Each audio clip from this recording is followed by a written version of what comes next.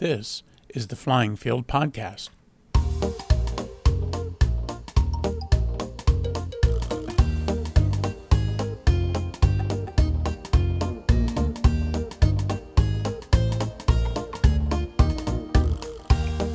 Welcome to this edition of the Flying Field Podcast.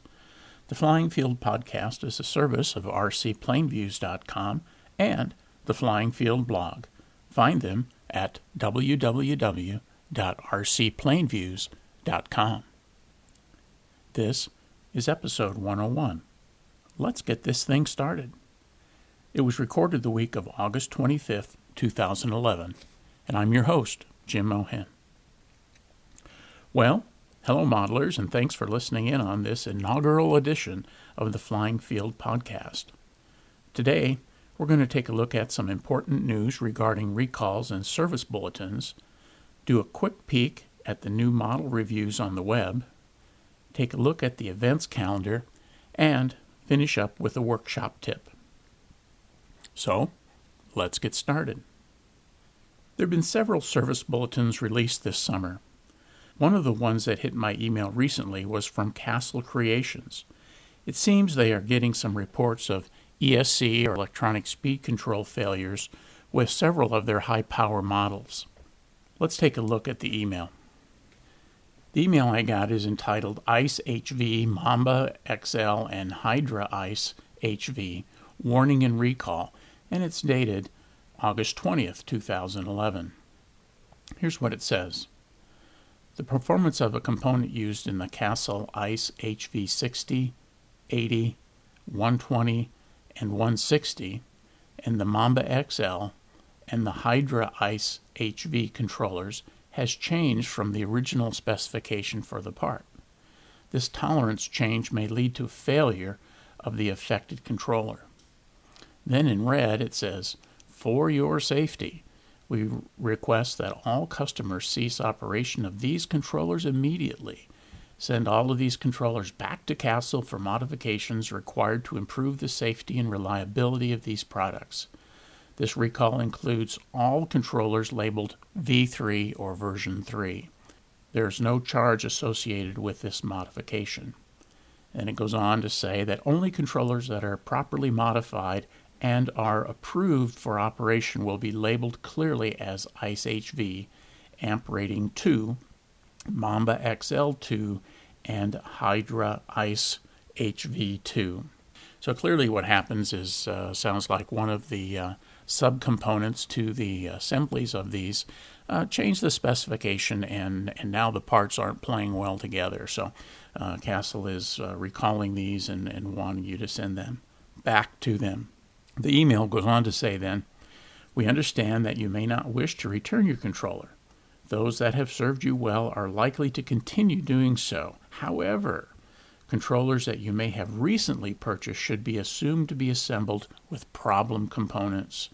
If you insist on using these controllers, please be advised that the risk of continued use begins with severe burns to you and others, as well as property damage to your RC vehicle or other surroundings. Please wear fireproof gloves when connecting any HV controllers that use 8 or 10 gauge wire to their power source. I'm thinking I'm not going to want to put fireproof gloves in the old RC field box. The email comes with a link. You can send it back. It's got addresses to send stuff back to Castle, whether you're here in the United States or in Europe. And then it also has some facts, and let me go through those just real quickly with you. Fact number 1, it may not be possible to economically repair some controllers. Those controllers will be replaced by refurbished controllers that were made from unsold controllers that have been recalled from the sales channels. So you're not going to get somebody's crashed controller back. You're going to get essentially a new one that's been modified. Fact number 2, we will replace the controller board in as many returned units as possible. We will make sure that you receive your exact controller. This will likely cause the process to take a bit longer, but it will ensure that you are comfortable with the prior use of the controller that you receive from us. So if you send it in all likelihood, you're going to get yours back. So that's a nice feature, but it's going to take a little longer. Fact number 3, As we cannot state in advance the criteria for repairability versus replacement, please remove all connectors from your controller before sending them to us. So if you've got some special high amp or high voltage controllers that you want to keep, better make sure you take them off before you send it in. Number 4, it says, due to the manner in which most of the ICE HV controllers and their heat sinks are assembled, we don't recommend that users ask to install the controller boards themselves.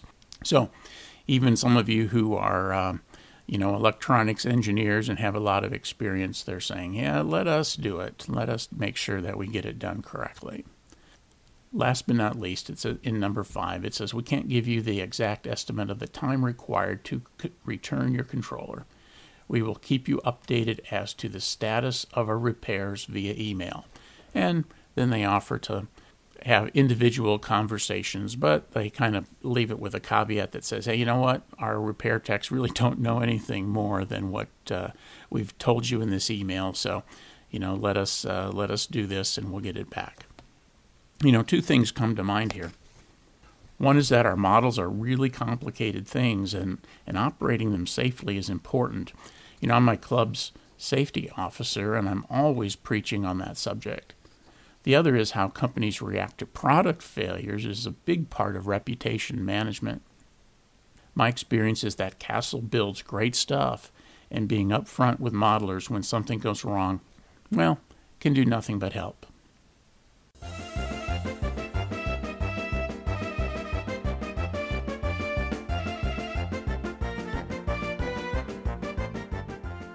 Next, let's take a minute to see what reviews and articles are out there that you might find interesting. The first one I found was on RC Universe. Greg Covey writes a series he calls Amped. The current article is from earlier this summer and is on brushless motors. I often hear folks discussing these little powerhouses, but I'm never disappointed to find someone who clearly doesn't know what he's talking about. Spending a little time with Greg's article will ensure that you are not one of those people. You can find the links at the show notes at www.flyingfieldblog.rcplainviews.com.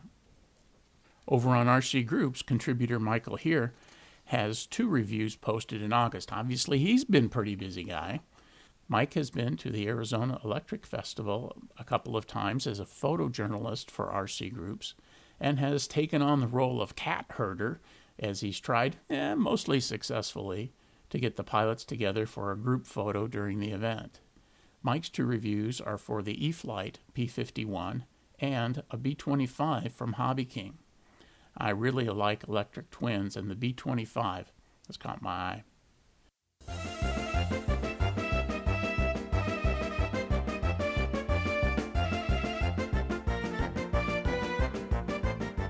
Let's move to the event calendar now.